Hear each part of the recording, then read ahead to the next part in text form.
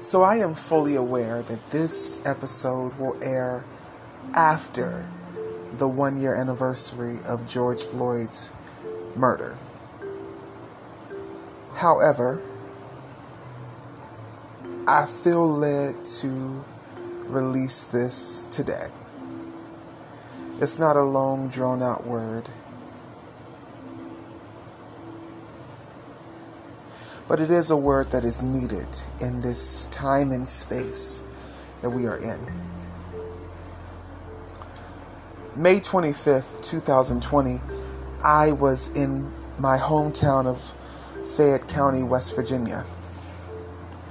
I was accomplishing some lifelong dreams of driving through the mountains and visiting family and friends in my truth. I had not come out as transgender, but I had come to myself as I was a woman. I was struggling with the revelation and thinking I would be losing my family, so I thought that trip was a last hurrah. Boy, was I mistaken. But what ended up being actually a wonderful trip and a wonderful weekend, a Memorial Day weekend, that actually helped me get off focus of my first love's birthday, which happened to be May 25th. I received several mementos that I will cherish for the rest of my life. And then we started home. The 4-hour journey from southern West Virginia to northern South Carolina. We thought nothing special happened in the world. Nothing major had happened. And we just went about our day. It was days before I would know the name George Floyd. It was even longer before I would actually see for myself what became his demise.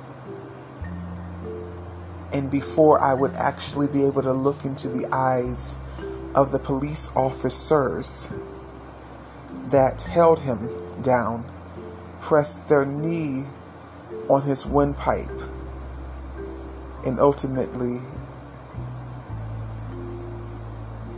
helped snuff his life away.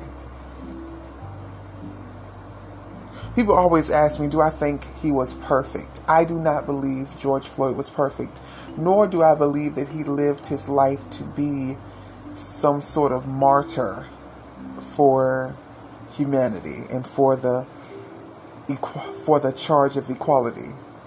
I think he was a black man who was just trying to survive in the world. I think he was a father who loved his daughter enough to try to be a better person. He was a human who had human experiences. Do I know if he abused or sexually assaulted someone? I don't know. Is it still okay? Do I condone sexual violence against anyone? No, of course not. And if he did do that crime, then I would hope anyone who does the crime of sexual violence against another to pay for their crimes and that justice may be found. But that's not the point of this episode. The point of this episode is whether or not he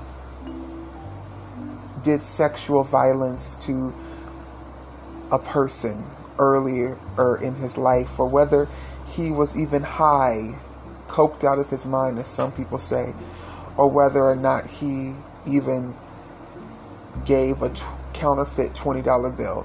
There's still speculation whether the bill was fake or real. We may never really know the truth,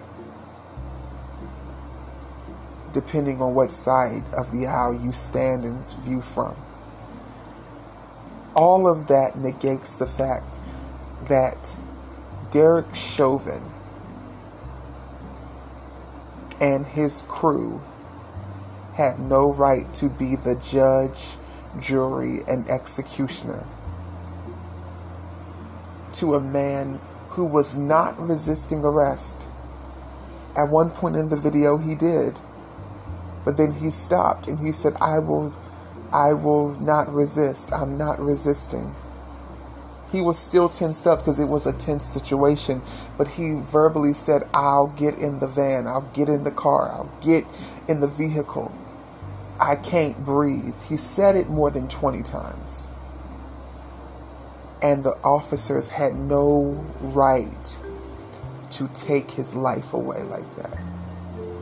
And to ignore the countless pleas to check on him and continue to keep their knee, I'm going to keep it holy, continue to keep their knee on his neck for minutes after he was presumably dead. I don't just rehash this just because it's the anniversary. I rehash this for a specific point. I believe all lives matter. I myself am a black transgender woman. I am a pastor, I'm a published author, and I am a preacher of 20 years. Pentecostal by denomination, true Pentecost, free thought, progressive by choice and affiliation. And I know what it feels like to be followed around a store and surveilled, even this week, for being black. And I know what it feels like to be followed out of the store by customers and followed to my car for being transgender. Do all lives really matter? I know what it feels like to have people pull away and walk to the other side of the street, to have people think that you're panhandling when you're not, to have people think you're going to shag them or shake them down or shank them or something when you're simply just trying to get gas. The question is not if all lives matter, because all lives really do matter. The question is, do all lives really matter to you? Because the truth is, I am a pro-life person. I do not like abortion. I understand the reasonings behind it, and I understand that it is not my choice to make for another person or persons. But as for me and my personal beliefs, I am very much for pro-life and giving all life a chance. But to say all lives matter, I have to be pro-life. I also have to be pro-woman. I also have to be pro-white and pro-black. I said it before. I said queer pride does not threaten straight pride, because I want you to be prideful in who you are. Black power should not threaten white power or Asian power or Latino power. Christian power should not threaten Islamic power. I want freedom for all of us in all of our areas, as long as we can be harmonized together in unity. I don't believe we have to have the same mind to mind the same things. And as much as I will cry out for George Floyd, if I saw a white man being gunned down in the street, I would cry out for him. The way that I cry out against police brutality, I cry out against black on black crime, white on black crime, black on white crime, white on white crime, Asian on Asian crime. I cry out for injustice everywhere, because injustice anywhere is a threat to justice everywhere. I believe that when Dr. Martin Luther King said it.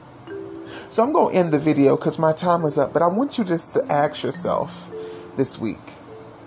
I know Black Lives Matter. I know all lives matter, but do they matter to me? And If they matter so much, what am I doing to carry on the cause for all lives to matter? Amen. Peace, grace, and love. Whatever you do this week, may you always do it in peace, grace, and love, and may you always speak your obvious. God bless.